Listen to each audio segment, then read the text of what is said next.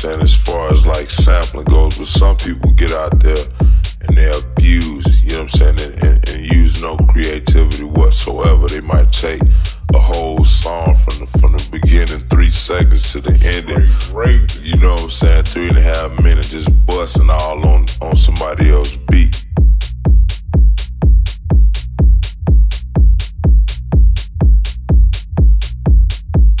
We like to do creative sampling, you know what I'm saying? That we sample a horn riff or some kind of drum kick or a snare or anything, a hat. You never know where it came from because we alter it so much to fit what we doing that it's, you know what I'm saying? So I mean, it's like, I mean, we do sample, but we